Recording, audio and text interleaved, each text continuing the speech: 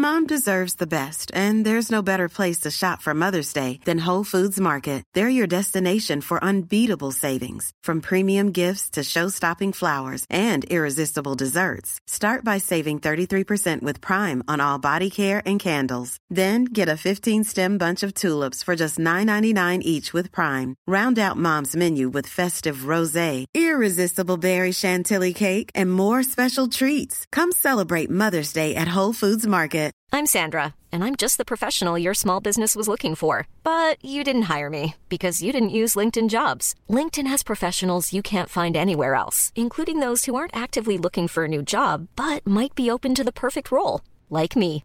In a given month, over 70% of LinkedIn users don't visit other leading job sites. So if you're not looking on LinkedIn, you'll miss out on great candidates, like Sandra. Start hiring professionals like a professional. Post your free job on linkedin.com/people today.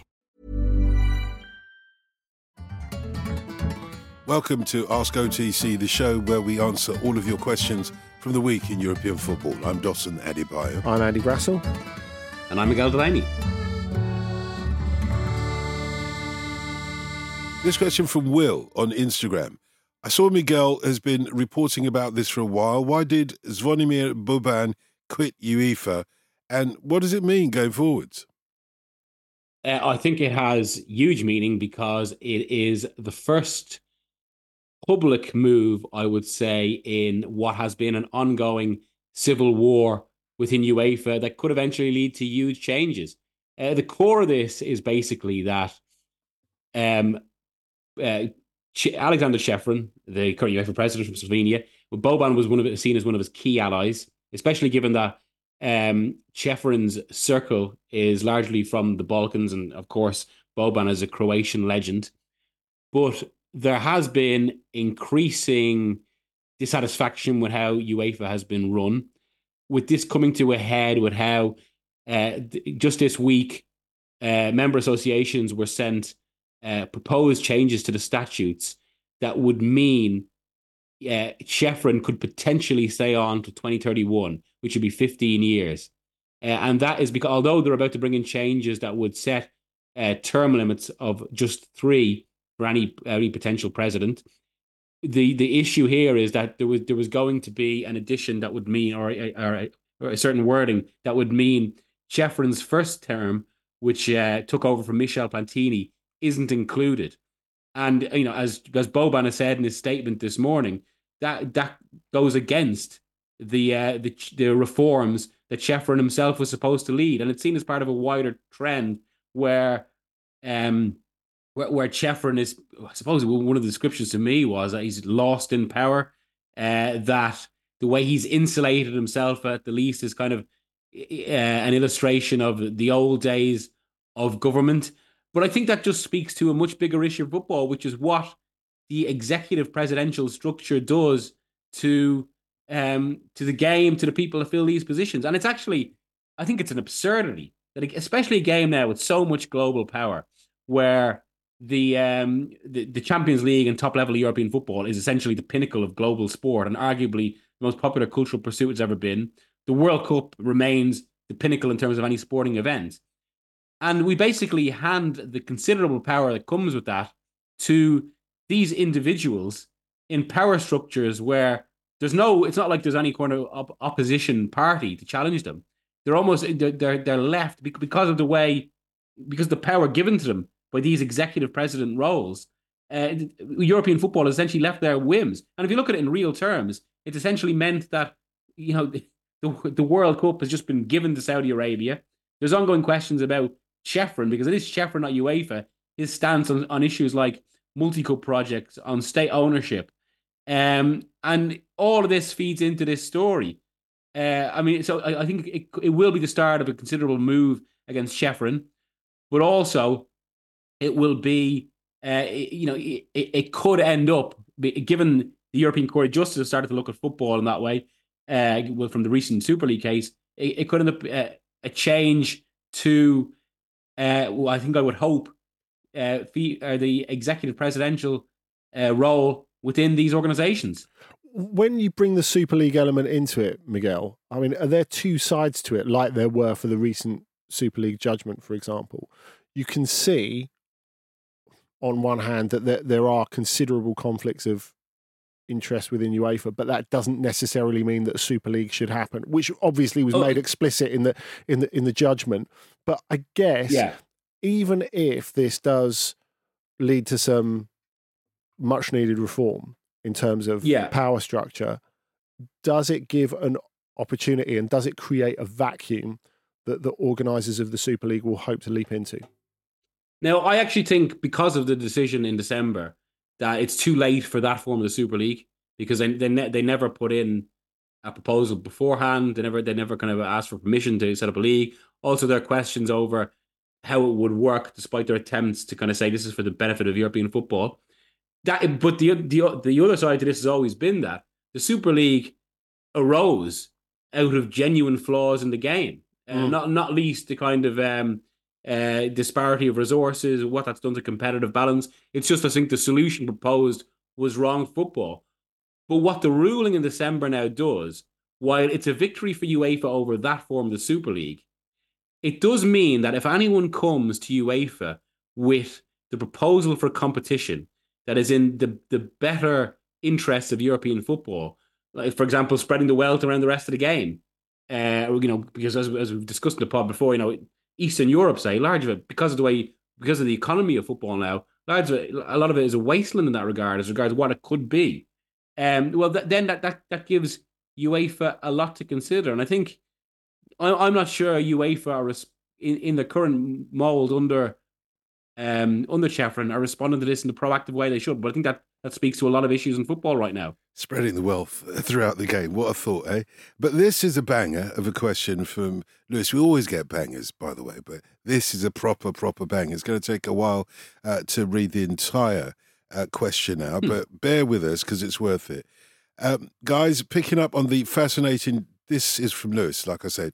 Hey, guys, picking up on the fascinating discussion that you had on the last Ask OTC pod regarding the downfall of Sevilla and Villarreal, one crucial aspect that I think warrants a bigger discussion is the impact that Florentino Perez's youth team approach at Real Madrid is having on the buy low, sell high clubs of the recent past. Real Madrid's model has started to be copied by Chelsea, PSG, Barcelona, etc.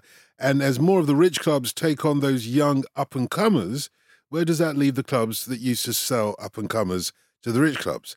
Villarreal, Sevilla, and to a lesser degree, Dortmund have switched from buying youth to rebuying aging stars of the past, and I'd say it's not working. I worry that some of these clubs now find themselves in a downward spiral as they don't have a clear model to sustain them the way that they've been used to. So, and here it's coming to an end. This is the conclusion. So, what business model should these clubs who successfully did buy low, sell high in the 2000s to the 2020s era, what should they do now? Look for new markets to find players? Keep rolling the dice on aging players? Wait for the rich clubs to start selling the players that don't work out? Partner with rich clubs like Girona and City Group? A lot to get your head around, but it's worth both of you having a go at this. Yeah, it's a great question. I guess it really depends on what you think is the cause of Sevilla and Villarreal, for example, and I realise it's not just about them and their downfall. I mean, I think it goes down simply to strategy not being sharp enough and not being defined enough, because Lewis talked about Florentino Perez and producing players through the youth team. In a way, Real Madrid were way ahead of a lot of these clubs that I think you look particularly at Manchester City and Chelsea, who use their academy for profit rather than for first team players.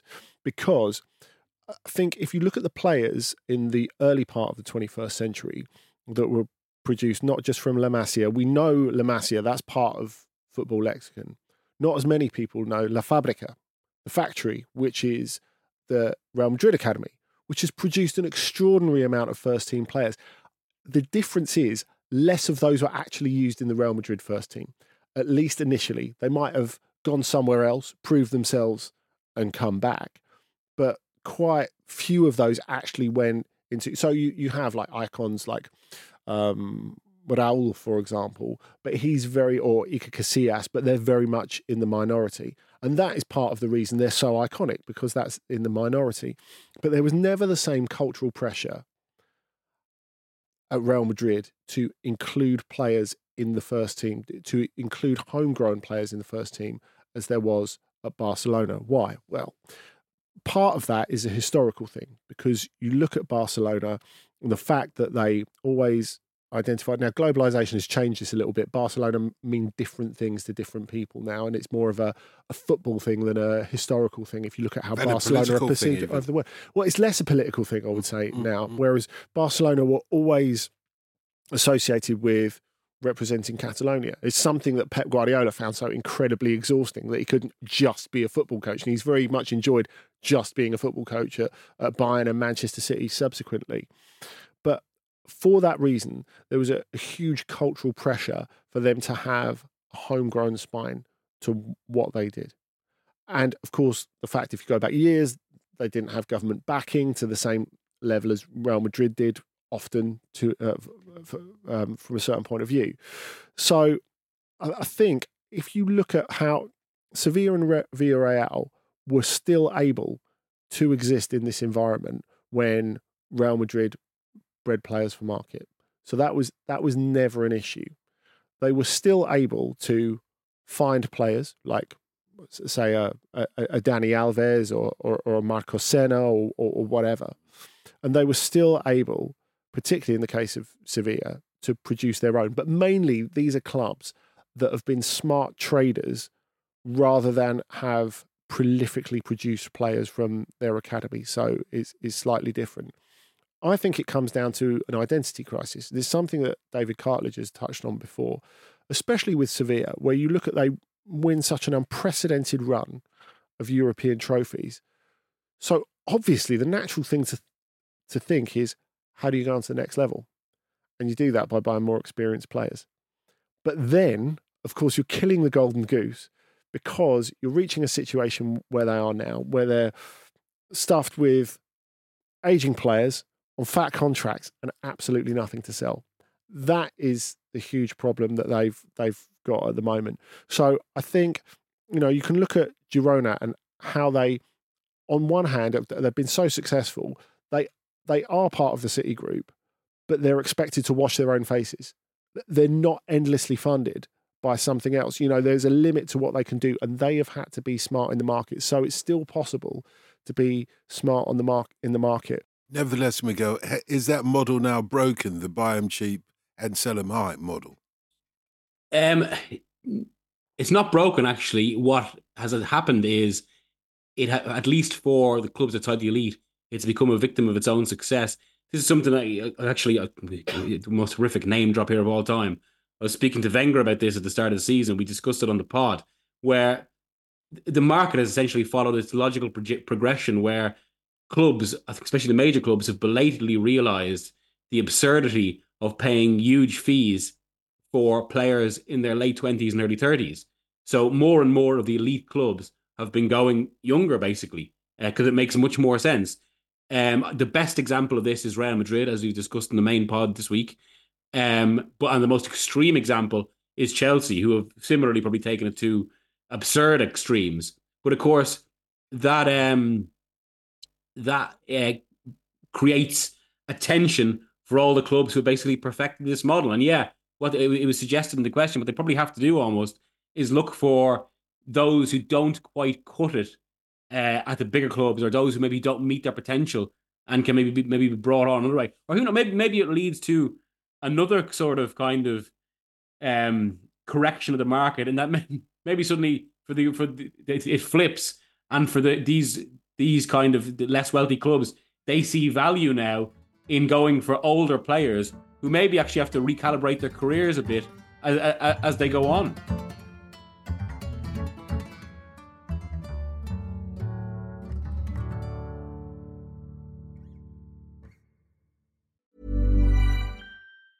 Mom deserves the best, and there's no better place to shop for Mother's Day than Whole Foods Market. They're your destination for unbeatable savings, from premium gifts to show-stopping flowers and irresistible desserts. Start by saving 33% with Prime on all body care and candles. Then get a 15-stem bunch of tulips for just $9.99 each with Prime. Round out Mom's menu with festive rosé, irresistible berry chantilly cake, and more special treats. Come celebrate Mother's Day at Whole Foods Market. I'm Sandra, and I'm just the professional your small business was looking for. But you didn't hire me because you didn't use LinkedIn Jobs. LinkedIn has professionals you can't find anywhere else, including those who aren't actively looking for a new job, but might be open to the perfect role, like me. In a given month, over 70% of LinkedIn users don't visit other leading job sites. So if you're not looking on LinkedIn, you'll miss out on great candidates like Sandra. Start hiring professionals like a professional. Post your free job on linkedin.com/people today.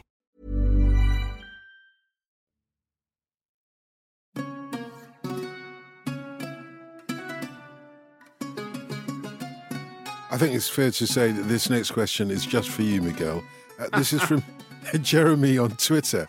Can an Osasuna fan enjoy seeing Athletic and La Real do well, or is it more of an anyone but them, please reaction? Of course, I would say, it's quite a moot question because I'm always, as a professional journalist, able to separate the professional from the personal. But it does speak to, but it speaks to interesting issues, I think, for fans of the game as a whole. I mean, like, as Osasuna and Real Sociedad, they would have always said, and it's funny the way this goes. I mean, for all we talk about kind of the big clubs and the super clubs, the nature of football and the football pyramid and the wage race means that no matter what level you go to, there's always a bigger fish you complain about. And a club that would complain about bigger fish above them, well, to someone else, they're the exact same problem. So, I mean, you can even see it, like, say, in broader terms, Celtic and Scotland there, and then when Celtic go into Europe and play the real big boys. Similar, Osasuna and Real Sociedad would always have seen Athletic Bilbao as the big beast in the area who, I suppose, because of their policies on players, would always attract the best talent that they were trying to cultivate. But that said, it also has to be spoken of now within, and fans have to think about this too, especially where the game is more financially polarized than at any point in history. Fans can be envious of the success of clubs like Bilbao or rivals, they can also look to it as an example of what they can potentially do in this very stratified game. So it can be, I think it's one of those things that can be both bad for your own rivalry, but yet good for the wider game and potentially illustrate an example going forward. Well, okay, and this is my favourite one of today because it's got a food aspect to it. Don't overdo it. Yes, I like my food. Stuart on Twitter says, has the burgeoning foodie scene in UK grounds, led by the likes of Footy Scran, been mirrored elsewhere on the continent, or was their food always decent inside the stadiums in general? Because I've had some very forgettable bocadillos in Madrid. Bocadillos aside, Andy, you've been all over the continent to football grounds tasting food, haven't you? Well, I think the crux of the question here is inside the stadiums. Because inside and around the stadiums, very, very different. Of course, you'll have forgettable food at football stadiums all over the world. Any stadiums, football, baseball, whatever. Yeah, I think so. And in fact, I remember the first time I went to a game in Iceland. I went to a game between, I think it would have been a European Championship qualifier between Iceland and Romania. And what they did, they literally ordered like 100 pizzas from Telepizza and stood there with the boxes on a pasting table selling slices. It's unbelievable. I've never seen anything quite like that. What, you expected them to have a pizza oven in the stadium? It's the easiest way to go, isn't it? It's a bit youth club, isn't it? I mean, we're talking about a qualification campaign for a major championship. Anyway, enough about the Icelandic FA's brazen profiteering. I think when you go to places all over Europe, the football culture, the food culture around the ground is always more interesting. And I think where was that thing of developing, like, say, at my own team, AFC Wimbledon, like sort of having almost a portable food market within the stadium. That's something that I don't see at a lot of places on the continent, or what you might see at Dulwich Hamlet or whatever. That doesn't really happen. Now, it's different, I guess, when you come to a club like we were talking about Real Sociedad, for example. You could argue, and several people will argue, that San Sebastian has the best food in Spain. But for that reason, like, the food is so good in the city centre, why would you ever go and eat food outside a football ground? Especially when it's relatively close. So I think there's an understanding that there's, you can't compete when you can just go into a pub and get something that's absolutely exceptional in the city centre of San Sebastian. Why would you think, you know what, I might hang on and, go for a sandwich that's in better days just outside the ground? Well, Andy makes a compelling argument. I have a theory about this, if you don't mind me throwing this in the mix, Miguel, that you got to keep it simple inside the ground. So, for example, you go to a baseball ground, you get peanuts. They're great. Yeah, they chuck a pack of peanuts at you and maybe a hot dog, but everything else has got to be around the stadium. Well, also surely something that is it makes logistical sense, something you can hold. You don't want any kind of difficult, anything that involves a fork, really, when you're just standing there or sitting there watching football. And of course, the classic one from Spain is the simplicity of pepas, sunflower seeds, which, if you go to any Spanish stadium, it's become famous. You see the discarded pips on the ground. Talking of something you can hold, and you were talking about the hot dog there.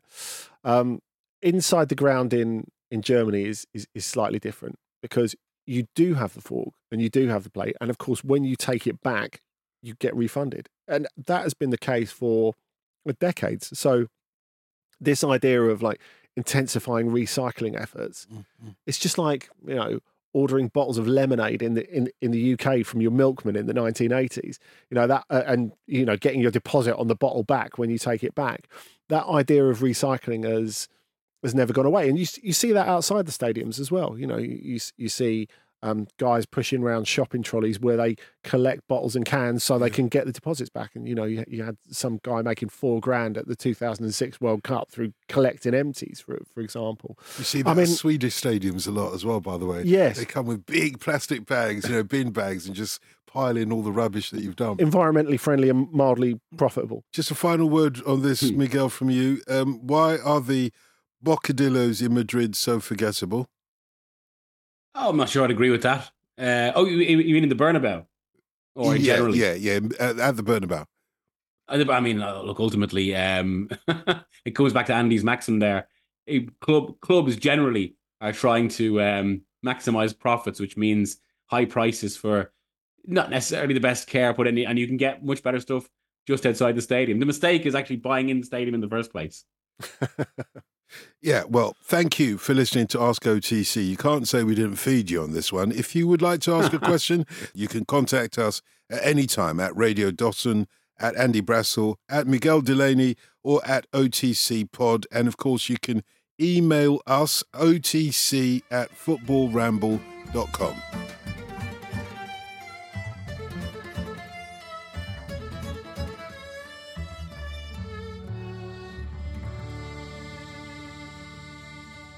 On the Continent is a Stack production and part of the Acast Creator Network.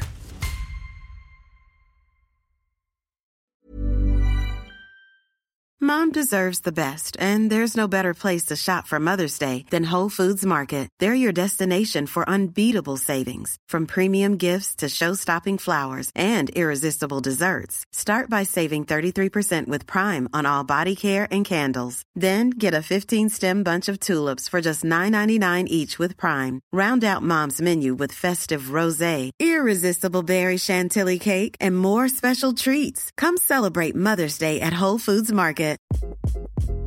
Hi, this is Craig Robinson from Ways to Win, and support for this podcast comes from Invesco QQQ, the official ETF of the NCAA. The future isn't scary. Not realizing its potential, however, could be. Just like on the recruiting trail, I've seen potential come in many forms as a coach. Learn more at Invesco.com/QQQ. Let's rethink possibility. Invesco Distributors, Inc.